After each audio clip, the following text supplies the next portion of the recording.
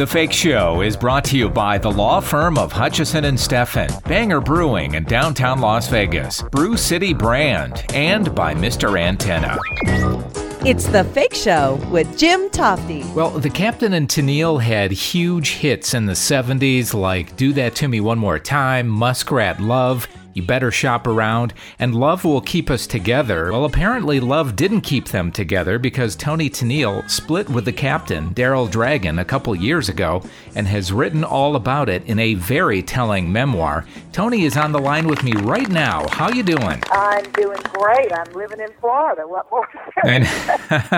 You know, I recently talked to a contemporary of yours, Rita Coolidge, who is out with her own memoir, and she said that at the last moment she felt very anxious right before the book came out. Did I do the right thing? Did you have any of those feelings? No, I didn't.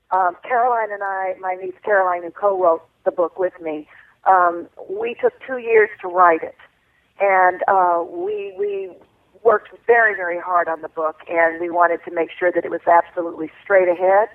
The only thing I will say is that the legal team at my publisher asked me to soften a little bit some of the things I said about Chevy Chase, but other than that,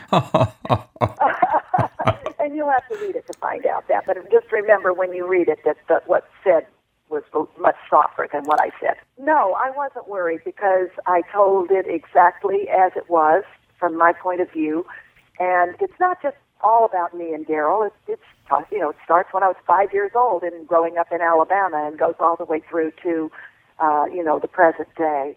And I put it out there because I wanted people fans of ours, who've been fans for years and years, and I knew would be disappointed when they learned that we had divorced. I wanted them to understand. Yeah, I think, Toni, that back in 2014 when you did split, that a lot of fans were surprised to hear about that. You pretty much laid it out there that it was a long time coming, yes? Yes, it was. It took me a long time because I always felt that I could, it sounds stupid, but I always felt I could fix him, that I could help him. Daryl has always been and there's a reason for that. You know, he was raised in a very difficult situation, difficult family, an overbearing, famous Academy Award-winning father who was very critical of his kids. He had 5 of them, 3 boys and 2 girls. And he also was physically abusive, particularly to the boys. Daryl's mother suffered from depression, clinical depression, from the time she was in her mid-30s until she died in her early 80s. So he had a completely different upbringing than I did.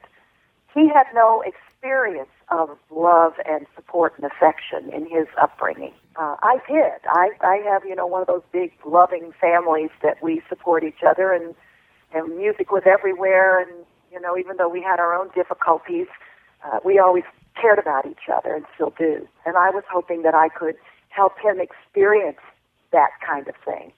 And I tried for a long time, Yeah. I only made the decision about 2012 that was what I was going to have to do. Did you meet Daryl when you two were touring with the Beach Boys in the early days?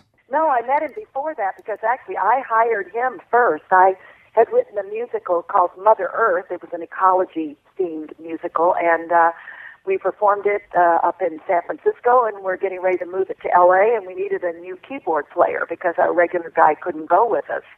So Daryl flew up to San Francisco and auditioned for me, and I hired him. And then when Mother Earth closed after L.A., or it went on without me, he and I worked in clubs together, just to make some money. Boy, we worked in some dumps in those days, too, I'll tell you, but we had to make some money.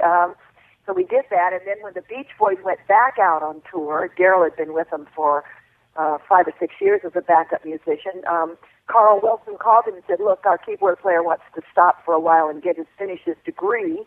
Do you know somebody who can fill in? And Daryl said, yeah, I have this gal. I know she can do it. And Carl said, fine. He never heard me play. He never heard anything. Wow. Daryl's word for it.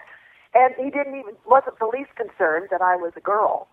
Which I thought was wonderful, in those days. And off I went, and the first time they heard me play was at sound check.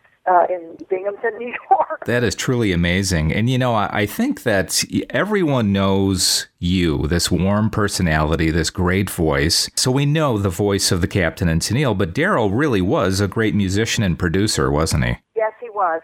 He was absolutely brilliant. And my tendency in producing is always to be to err more on the side of being a little more conservative. But Daryl has had this wonderful, quirky, genius thing that would take things that I wrote and things that other people wrote and just do exactly the right thing, make it a little edgier than I would have done. In fact, if you hear our Christmas CD, which is, out there, and you can get it for Christmas, it's very obvious which ones of those tracks I produced and which ones Daryl did. We worked together on some of them, but he actually let me produce quite a bit of the things that I did on my own. So it's an interesting contrast that you can hear between what I would do and what he would do. I'm more traditional, and he's more edgy. Works out well for both of us. So you two had been living in Prescott, Arizona for quite a while. Now, as you say, you live in Florida. You're closer to family. Daryl is still there, and he has, what I have read, is a Parkinson's-like disease? Yeah, it's a tremor, which they really don't know if it's Parkinson's. They don't think it is. He's been to see so many different experts on this. But it's probably what we call a familial tremor, or essential tremor, and it's exacerbated actually by his anxiety about it.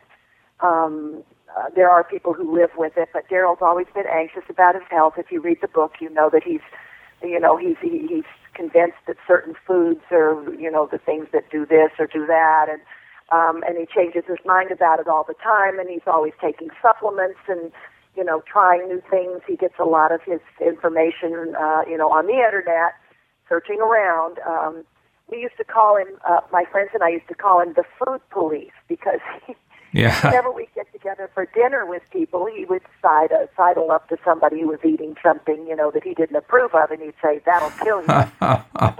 so he would kind of take the joy out of dinner time. Yeah. But that's just, he's an anxious, kind of negative person, and I always thought I could maybe help him be another type of person, but I couldn't. Yeah, and like you say, we're all, I guess, a product of our parents, aren't we? A product of our upbringing. Yeah, I think we are. I think we're very much that, and we're also a product of all of the experiences that we've had in our lives, good and bad, and they make you the person that you are, and I don't want to use that as an excuse, but I think that Daryl and I are the people we are based on that.